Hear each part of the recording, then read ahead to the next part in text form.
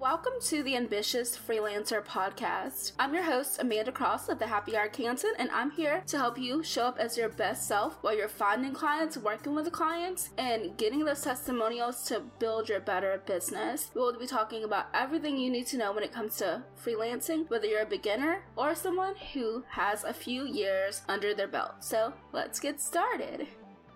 Hello everyone, and welcome to episode 39 of The Ambitious Freelancer. Today we're going to be talking about a very important topic: how to choose which companies are your companies. So I know that's such a weird statement, but it's basically like how to find your people within your niche. Because I feel like when people think about their niche, they're like super excited to pick a niche, but then that's as far as they go. So I want us to delve a little bit deeper into like finding your people within your niche. Because if you think about blogging, not every person who is like a health blogger, they're not trying to reach out to every single health person who is wanting to get into healthiness. Some of them are reaching people who want to get into healthiness. Some of the blogs are reaching out to people who are already advanced and knowledgeable about health. And so yeah, that's kind of how they're hitting their stride. So when we think about finding our niche, we are so general that we're like, anyone in my niche is a good person or a good connection. But that's not necessarily the case. So I wanted to really delve deeper into this topic today because I think it's really important that once you find your niche, to get even more specific to figure out who are the kinds of companies you want to help. So it's not to say, oh, you want to help advanced people or people who don't have that advanced skill. That could be the thing. You know, you could want to reach out to new businesses or bigger businesses. That's certainly a thing you could do. But I think that for me, when I think about this, I have a certain look I'm going for when I reach out to a company. And when a certain company doesn't have that look, I'm usually able to understand right away, oh, that's not a company I'd want to work with. So even if I could cold pitch them, they belong in my niche of HR tech, I don't want to reach out to them. And I'm going to explain kind of why this idea came to my head. It was actually came to my head a few days ago. I was doing some stuff for one of my clients, and with that client, I,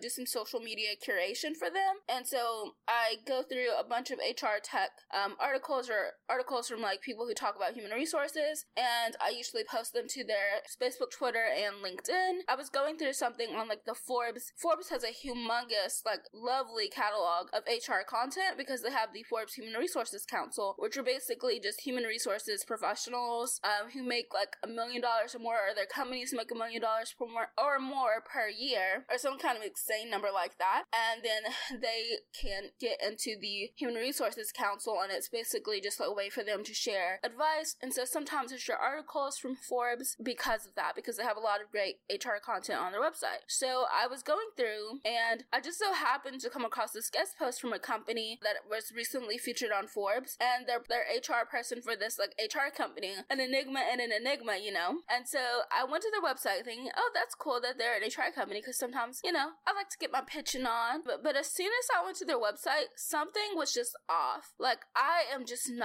just not about the kind of company they were. Like, there was something about it that kind of rubbed me the wrong way, and I didn't like it. So I didn't want to pitch them. So I didn't pitch them. I didn't do it because when I checked out their website, I checked out like the presence they had on social media, it wasn't there. I checked out their people who contributed to their blog. I checked out their blog. I didn't like the way it looked. I didn't like the way it felt. And I didn't think that my personal writing style, which is more like this younger, hipper vibe, I guess, was not really what they were looking for, and working with them was not going to bring me joy. So even if it could have brought me money and they might have said yes, I didn't really like the feel of their website. And it's just something I kind of have in the back of my head when I'm like reaching out to companies. I want a company that feels kind of young. I want a company where the people working there are like not necessarily my age, but like, a little bit older than me and sometimes younger than me, I just really like the kind of younger feel. I like a more relaxed feel of content. I like a company who can use some emojis. I like a company who can just really thrive and grow in that way. And I didn't feel that this company, even if I pitched them, even if they said yes, would have let me be the kind of person I want to be when it comes to writing HR content. So I didn't say anything because I didn't reach out to them at all. So I just said, that's not something I'd like to pitch. That's not a company I'd want to put out a pitch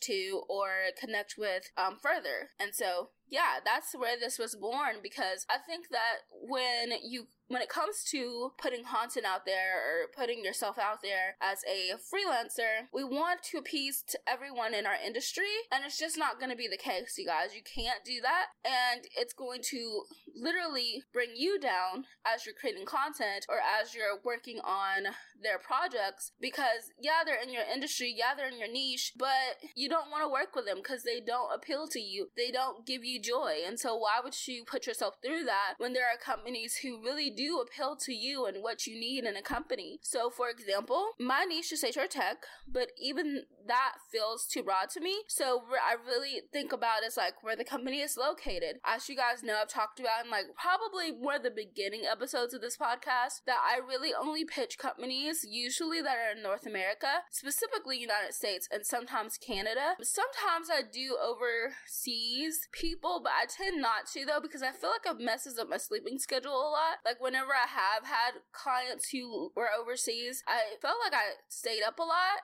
at night trying to work within their time schedules and be a nice person. And I don't know, I just don't like that. I like having the American Central, Mountain, Eastern, Western time zone frame. So I tend to stick with American companies and sometimes Canadian companies. I've never worked with anyone from Mexico though. So where the companies are located are really important to me, because that way I can get my sleep schedule right and work with companies on like a typical time zone for me. So that's really important to me. So you could also think about what kind of software they sell. I really don't think about this as an HR tech person. I kind of reach out to pretty much any kind of company. I have some onboarding. I have some people who do like more general HR software. Some people who do like helping you appreciate your coworkers and stuff like that. So I have like a few different types of companies I've worked with, but that could be something you want to think about. Like what kind of products do they sell? What do they talk like? It's really important for me as a writer, because it's like I said, I want to work with someone who has a fun personality and who is just like really happy and bubbly, uses some emojis. Like what kind of vibe do they put out? Do they put out fun and informative? Do they put out this really stark, like I gotta press my shirt collar to talk to you kind of person? Like what it is that they bring to you, what does it feel like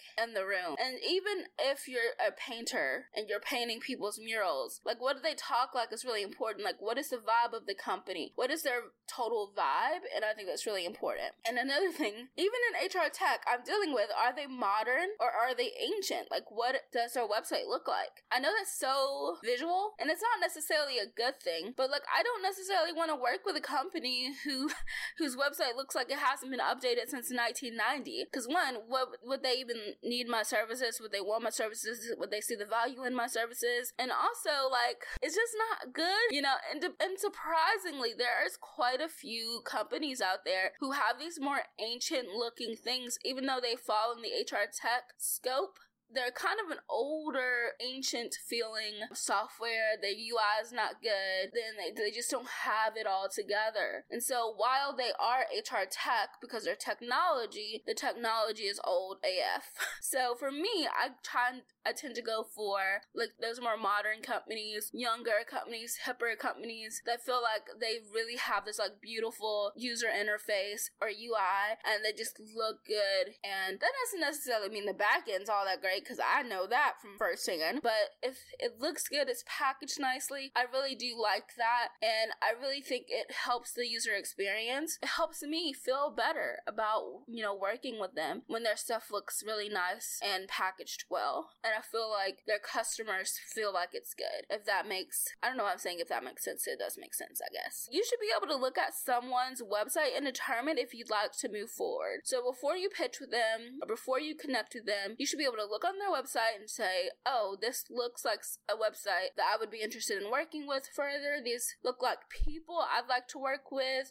That's really important too. Like, do you feel like they'd be condescending or they wouldn't take you seriously or they'd be kind of assholes? Like, whatever it is, like, you have to think about that before you pitch a company. Like, do these people look like people I'd like to work with? Because if they don't look like people you'd like to work with, you don't have to work with them because you haven't even pitched them yet. So you can just avoid pitching them altogether by just taking the time to look through, find some of their employees, like if they look too old. And I know that's like very discriminatory, maybe ageist, whatever. But I think that we all, as a freelancer, we have the ability to say, this is the kind of person I'd like to work with, and that's not the kind of person I'd like to work with. And if you run across a person you wouldn't like to work with, you don't have to work with them, because you don't have to pitch the company. And you could find another company who has employees who feel like they are your cup of tea. How do you say no to a company in your niche that approaches you? So I think it's really important, because obviously when you're pitching someone else, you can decide, okay, this is the company I like to pitch versus this is the company I don't want to pitch. But how do you determine that when they actually reach out to you asking if you would help them with the work that they have to do? I think it's really easy to want to be like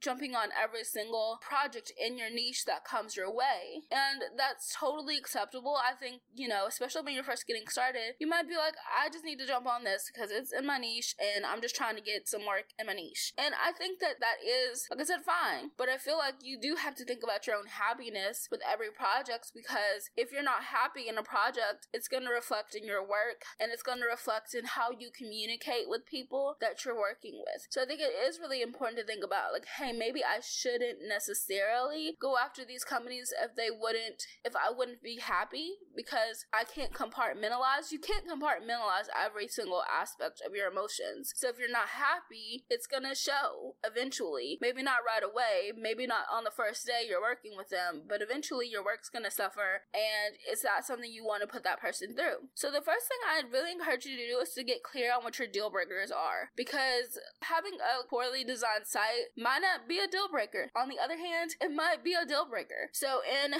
the Client Call Simplified journal, which is always linked in the description of these shows, you guys, one of the first activities I have you do is kind of listing out some of your deal breakers, some of the things you want from clients, some of the things you need from clients, and some of the things you won't accept from clients. So I think that wants and needs are different. So everything is subjective here, you guys.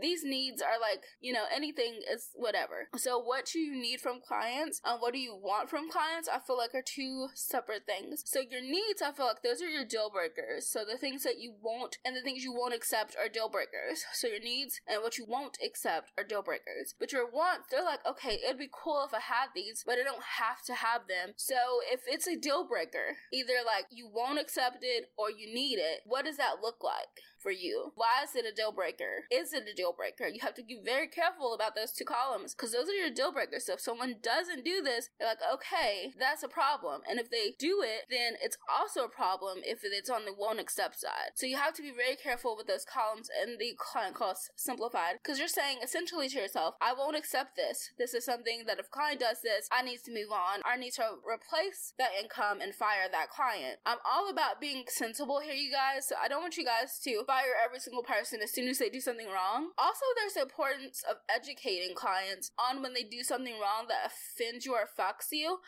before you just fire them immediately. I think communication is so important. I think freelancers really need to get better at communication, because I feel like as freelancers, we're so scared that a client will get rid of us that we don't want to communicate what we need. But you have more power than you know, and you need to start asserting some of that power. So letting people know that what they did was not acceptable, or that what they did rubbed you the wrong way in a professional manner is really important, because we all have boundaries, you guys, and we all need to let people know what our boundaries are so that we can communicate better. So obviously you don't want to say anything rude to your clients, but saying that you affected a boundary, you crossed a boundary, is really important, so that way clients can fix the problem, because normally they don't even know that they crossed a boundary, and you don't know that they crossed a boundary until they cross the boundary. So it's just really important to communicate all the time, even when it seems like clients have the upper hand, because it's a relationship, and if you start treating it like a relationship, you'll start getting that respect, and you'll actually be able to have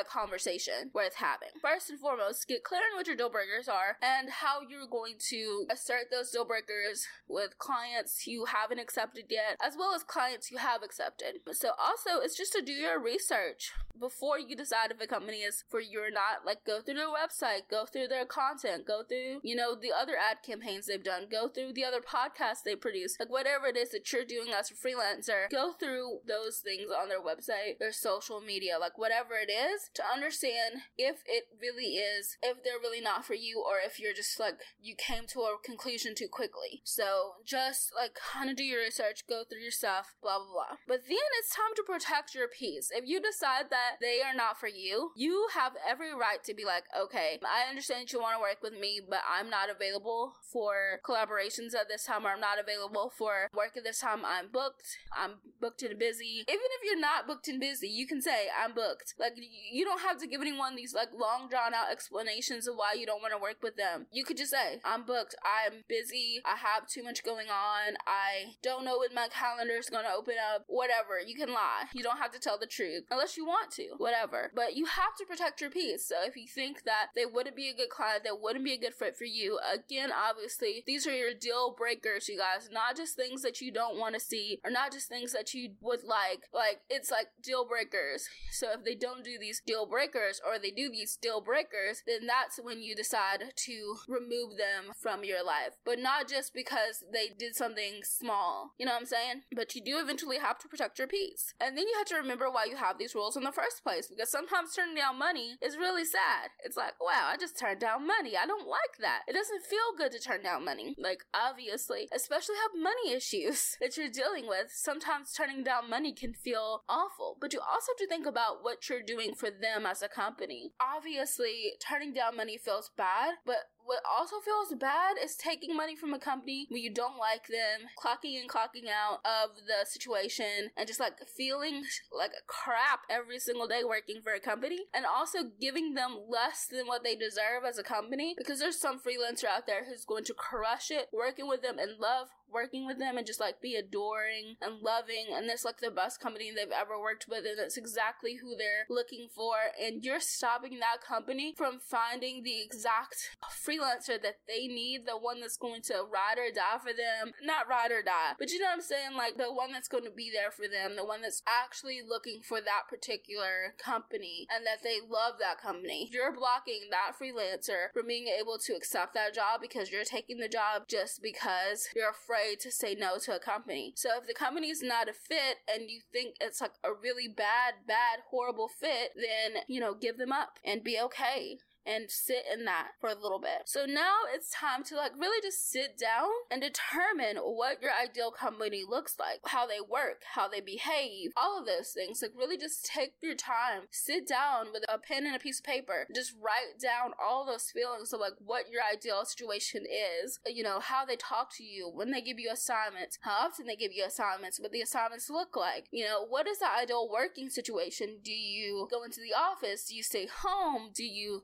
have a Slack channel with them? Are they paying you good money? What that money looks like? Like really just get super specific. What do they sound like? What do they do? How often do they pay you? Like just really just sit down with a piece of paper, go crazy thinking about what that ideal situation is, what the ideal company is, what the ideal like working partner is, and absorb that information and try to find a company that ticks off like more of those boxes. And eventually, when you first start, I think everyone is trying to take up everything because they're just trying to start. And that's totally fine. Like, you can take as many jobs as you need to find what you need. You know what I'm saying? So, like, I think the whole purpose of this, though, is that the more we work, the less crappy clients we deal with. And that's something that we're just trying to get toward. Yeah, when we first start, we're going to work with some crappy clients, you guys. I've been there. I've been working with crappy clients, But eventually, we get to the point where our rosters are filled with our ideal customers, and they're filled with people who really enjoy our work and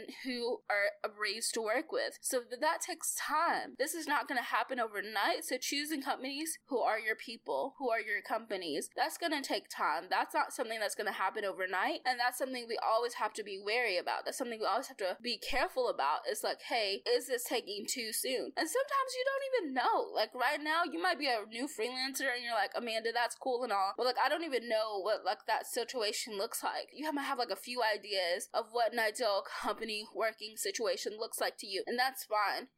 Go through, take as many of those clients as you can, and understand like what's good from this company, what's good from that company. I liked this about this company, but I didn't like this about this other company. Eventually, you'll be able to piecemeal together this perfect ideal client, and then once you have that, you'll be able to find more clients who look like that, and you'll be able to move away from clients who don't serve those goals that you want, if that makes sense. So I really hope this episode was helpful for you as you're choosing which companies are your companies. You're getting further into really refining your niche and going from I'm serving every single person ever to I'm serving this very specific type of person. That's so important, and it's something that's going to take time and energy and just putting effort into your freelance work. So I really hope this was helpful, and I hope you guys are having a wonderful Thursday, and I'll talk to you guys next week. Bye! Thank you so much for listening to the Ambitious Freelancer podcast. I'm so excited that we got to hang out today. If you want to hang out between uploads, check out thehappyartcanton.com/ambitiousfreelancers. There you will find more support and advice as you grow your freelance business and connect with other listeners of the podcast. I cannot wait to see you in the group, and I will talk to you in a few days with some more great advice.